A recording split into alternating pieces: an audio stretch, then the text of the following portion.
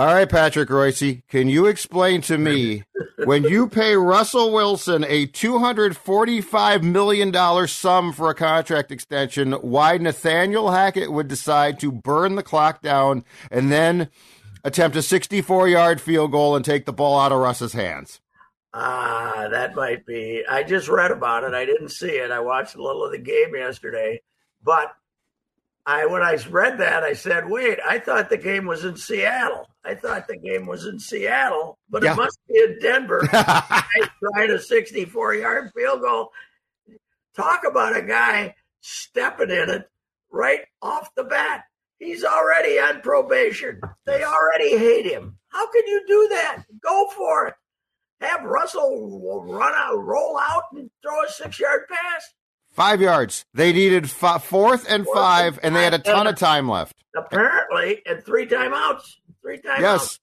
Apparently, they took about 20 seconds trying to figure out what he wanted to do, too. I said that the clock kept running, and he couldn't make up his mind, and he finally sent out the kicker.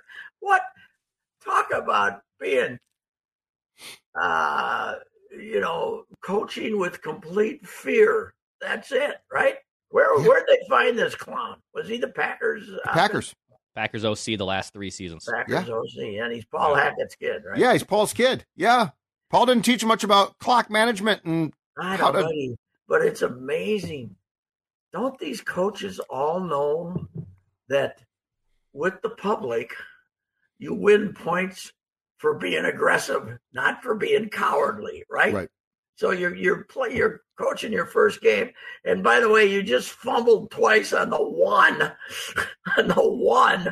You cannot, roll out Russ. He didn't apparently look good. I watched 5 minutes. I don't know, but you got to roll out Russell. And the photo I saw today in the strip of Pete Carroll celebrating.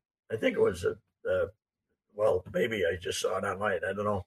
But Pete had to be shocked too, right? He's like, how did we win this game by having a 60? What? It's just unbelievable. I would like to be listening. You guys should have Broncos call-in line today. That must be unbelievable. That would be great to. I'd love to hear that. They're nuts out there too. Yeah. I mean, they don't, because it's Colorado and you don't have the foaming at the mouth type of people. But when it comes to the Broncos, they're crazy. So, well, Pat, the Seattle fans too were, booing Russell Wilson as loud as the Packers fans booed Favre when he took the field the first time in 2009 against them. Just letting him have it. And I know he, basically requested his way out, but you think for a guy who brought that team to 2 Super Bowls and off the dormant that they'd have a little bit more respect. But no, the 12th man was all over him from the whole game. Oh, that is weird. Yeah, that is weird. Why do they hate him? That's fans are goofy though. So what the hell? Even in Seattle, football fans everywhere are goofy. And the other sports, they can be a little more relaxed and down, but in football, you're all foaming at the mouth idiots. So, You know what I think it is, guys? I think it's this. A day full of drinking will make you very angry. That is true. I think it's a day. I think if a noon Sunday, you might have got booed a little bit. Might have gotten a little half applause. You're right. I never thought of that. The drinking, the night starting times contribute to some bad behavior. I've experienced that a couple of times in Philadelphia, Chicago, Soldier Field. Walking that gauntlet where they used to make us park at Soldier Field. Yes. That is, if they suspect, doesn't make any difference if they suspect you're a Chicago journalist or a visiting journalist, they hate you. They want you to, you're not treating their bears fairly. So, yeah, but it's got awful. When I read that this morning, I didn't stay for the end. When I read that this morning, I said, well, Viking fans should double celebrate having Kevin O'Connell because they didn't end up with this moron. What a deal. Unbelievable. His old man never was a success as a head NFL head coach either. He's supposedly an offensive genius, Paul, the old man. Right. But he was never. I don't. In college, he didn't he have Southern Cal for a while or something? Didn't he? Yes, he was pretty. He had a few high profile jobs. I thought. Jobs. He never really got it done. So they can't choke. They choke when they get responsibility. That's a Hackett family trait. I'll say that right now. I'll make that judgment right now. There are some people who were born to be coordinators. Yes, that's true. That's just what I've decided. Oh yeah, that's true. Pat, they also, I don't think he was available via trade, but the Vikings obviously made the move for Nick Mullins, to bring up a capable backup to Kirk if Kirk misses time. But Geno Smith yesterday for the Seahawks, starting like his first game in 6-7 years, looked great. He was great the whole game. I mean, he was really good in the first half. The second half, great. Geno, he looked great. Did Geno Smith not look great or better than expected? Yeah, maybe that's like his first 13 passes, and they were chanting Geno because they were drunk.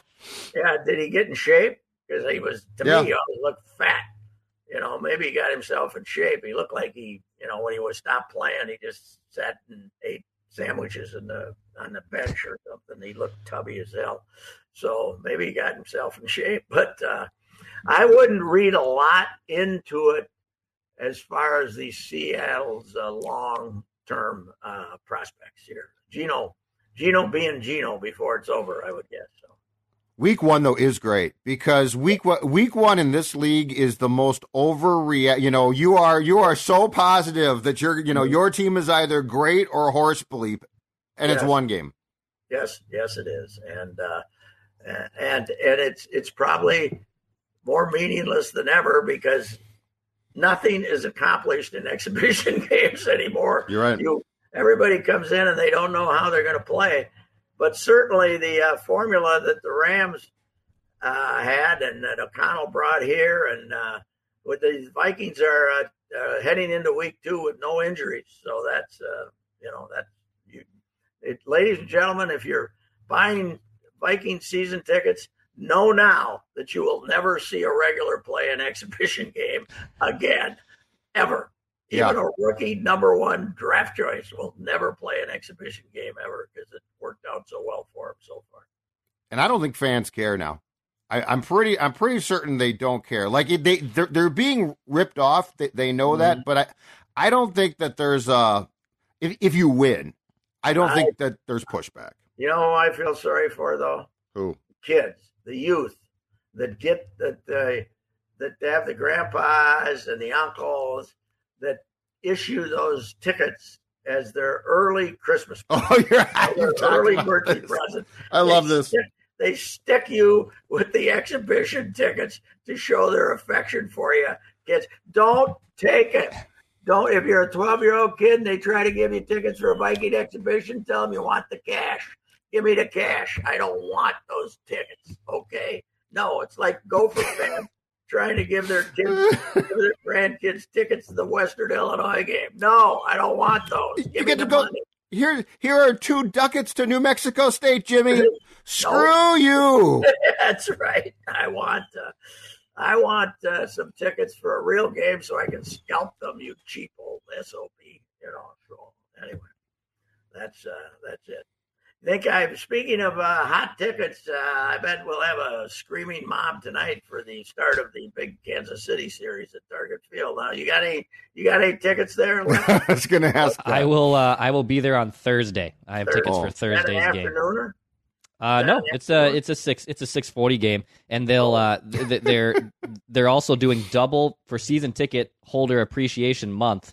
All the discounts are doubled for the rest of the September home games. So 30% off beer and food, Pat. 30% off. Gentlemen, one of the great things about Calvin's ownership of this team, at least for the first 15 years, is once you got past the first week after Labor Day, with the last 2 weeks, all-day games. At the April, all-day games. September, all-day games, because we didn't have BSN to worry about. Them to. We didn't have regional TV. They knew nobody was going to come to the games anyway, so they played the day games. That way, Calvin could go have a nice dinner someplace. didn't have to go to the ball. It was fantastic. Those day games in September, fall, no cold weather. It was brilliant. Let's get back to doing that. BSN should realize that half the audience can't watch their games anyway. So why, what do they care? Nobody's going to be watching tonight anyway. They're going to get a .06. That's right. That's right. Day games. We want day games in September, damn it. And you know what? You're right. April too. Yeah.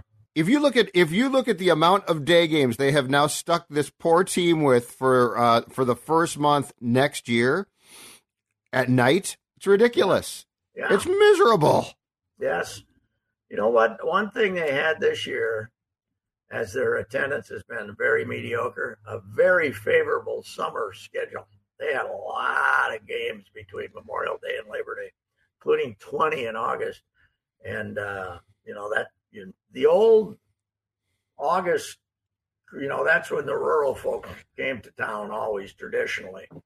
And even when they were bad, you'd get a little hit in August, but I didn't really notice it this year. I didn't. It wasn't like there's an extra 3,000 people here because it's August. I didn't notice that this year. Good thing there's 16 April home games next season, which is the most in the month they have. 16 home games in April at Target Field next year. They're paying the price for the favorable schedule they got this year. And you know what? How many of those are against National League teams? 3-game series against National League teams that you can't make up anywhere else. So, in other words, if it's snowing on Wednesday night, you're still going to play because you can't make up those games. They had one of those situations in the Yankees game on Sunday, right? That they had to wait hours because they weren't going to play that team again. Who was that they were playing?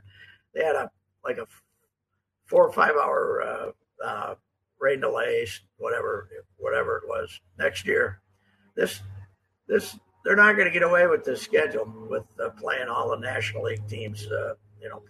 Playing them all 3 times because they're going to get caught by the weather. Because not too many places have roofs. So. Right. So what? Off days you just have. If you can't play, just go back in August on an off day. What the hell they're going to do? I mean, how do they do that? How many compatible off days are there? I heard that. Yeah, one reason that Cleveland had to wait a bunch of time to play a game too recently was that there was no compatible dates in the last month of the season with the team they were playing. I can't remember who it was, but I don't know. It's not a game. It's not a game intended to be played in either freezing, rainy, or snowy weather. But no, that's going to end up happening. Yes. It's absolutely not. Hey, what are your thoughts on the rule changes that were announced on Friday? What, we got a pitch clock, we got bigger bases. I'm okay at bigger bases. I don't have any. When we get more guys tripping over first base, running down there and breaking ankles, because it's bigger, maybe we'll revisit that one. I'm in favor of obviously the pitch clock, especially after seeing Louis Farland pitch. And get the ball, throw it back. And the shift, but I do not buy the you can't put your feet on the grass part of that. I agree with that. A guy like Correa with a great arm, a shortstop with a great arm who can play on the grass should be allowed to play on the grass. And same with second base.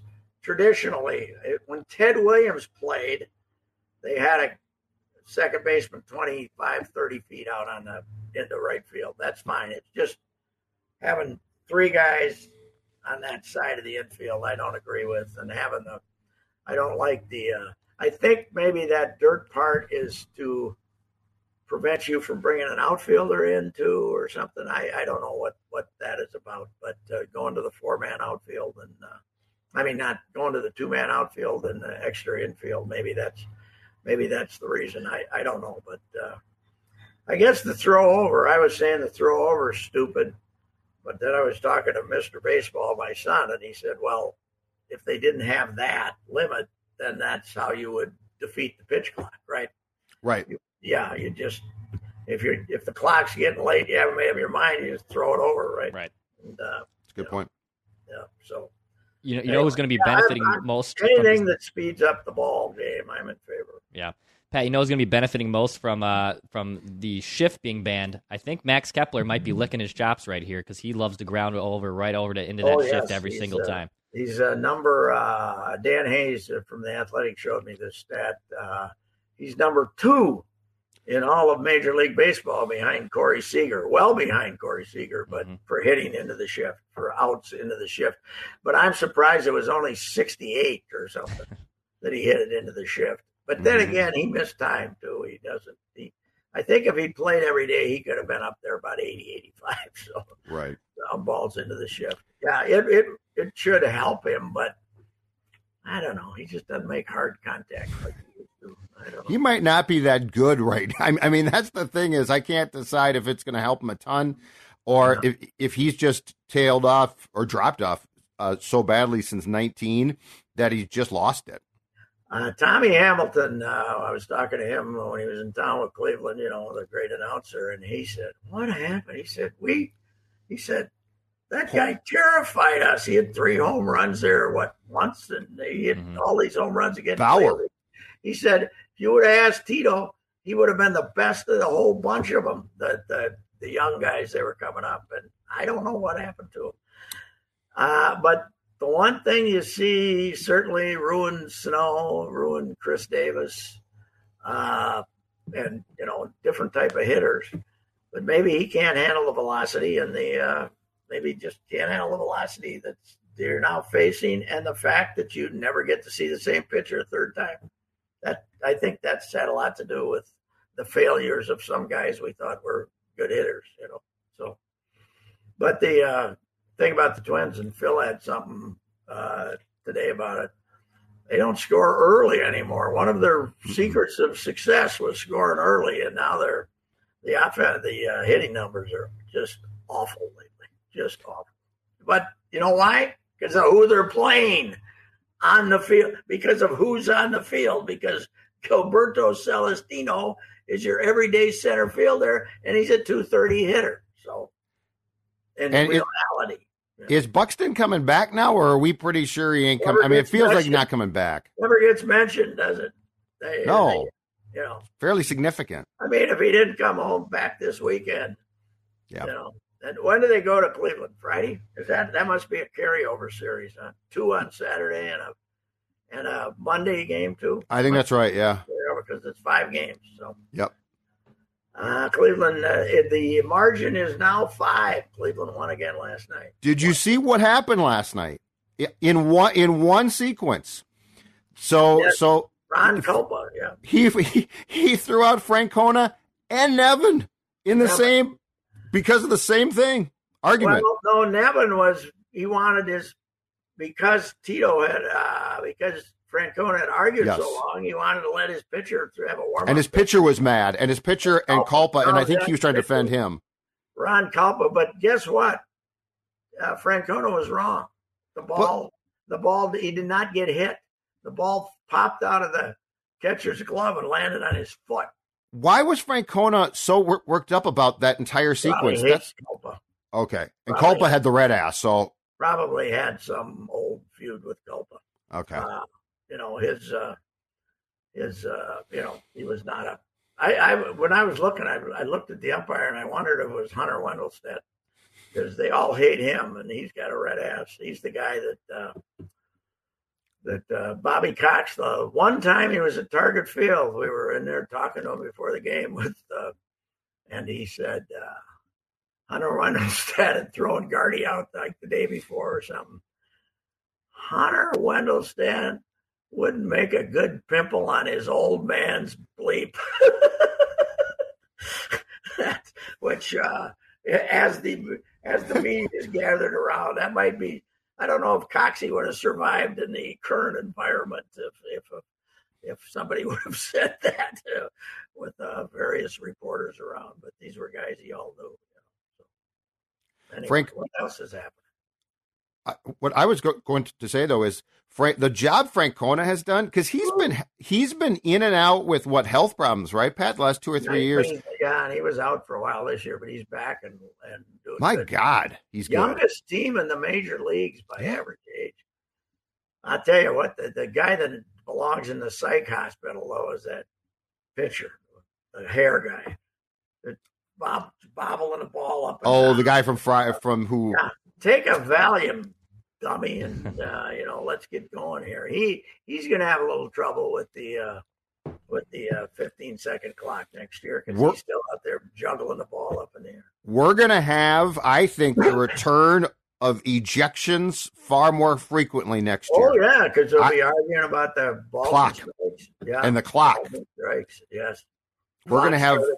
Old pitchers are pissed. They're not going to like this. Well, plus, who's monitoring the clock? If you don't get the hometown clock operator who gives your pitcher 2 extra seconds and starts it when the ball's just appearing in the guy's glove for the other, you can have a crooked clock too. Who's gonna start the clock, man? At college, and one of the great things about college basketball, they don't get away with it as much anymore. But it used to be the clock operators that last, As I said, the worst thing that ever happened to basketball is tenths, putting tenths on the clock, because that's why we have to go over and huddle to see if there's 5.8 seconds left or 5.6. But the old clocks that just had seconds on it, they could just buzz it, get it over with. The hometown scorekeeper could rob you like he's supposed to be able to and get on with life. That's now they got tenths. Ruin the game. It takes the last 2 minutes, take 10 minutes longer now because we have tenths on the clock. You are correct. And all right. These refs can't stand not to run over there and huddle down and look at the clock and make themselves the center of attention. And by the way, a few moments of my football watching, not the Viking game so much, but a couple of other games. Hockley was doing a game. It's his old man. Yeah. He watched his old man. Oh, yeah. He's a pain in the ass. He just can't shut up. Let him play. And he gave the 15-yard, wasn't him? Last night we had a 15-yard penalty for rubbing the slop off a ball, and the guy was really proud to announce that too, wasn't he? This league, as I always say, your goal should be not to call a penalty, not to call a penalty. But they're a bunch of Raven Eagle maniacs, especially in the NFL. All right, Reusse, we will talk to you again on Thursday. All right, see you. Goodbye. Bye.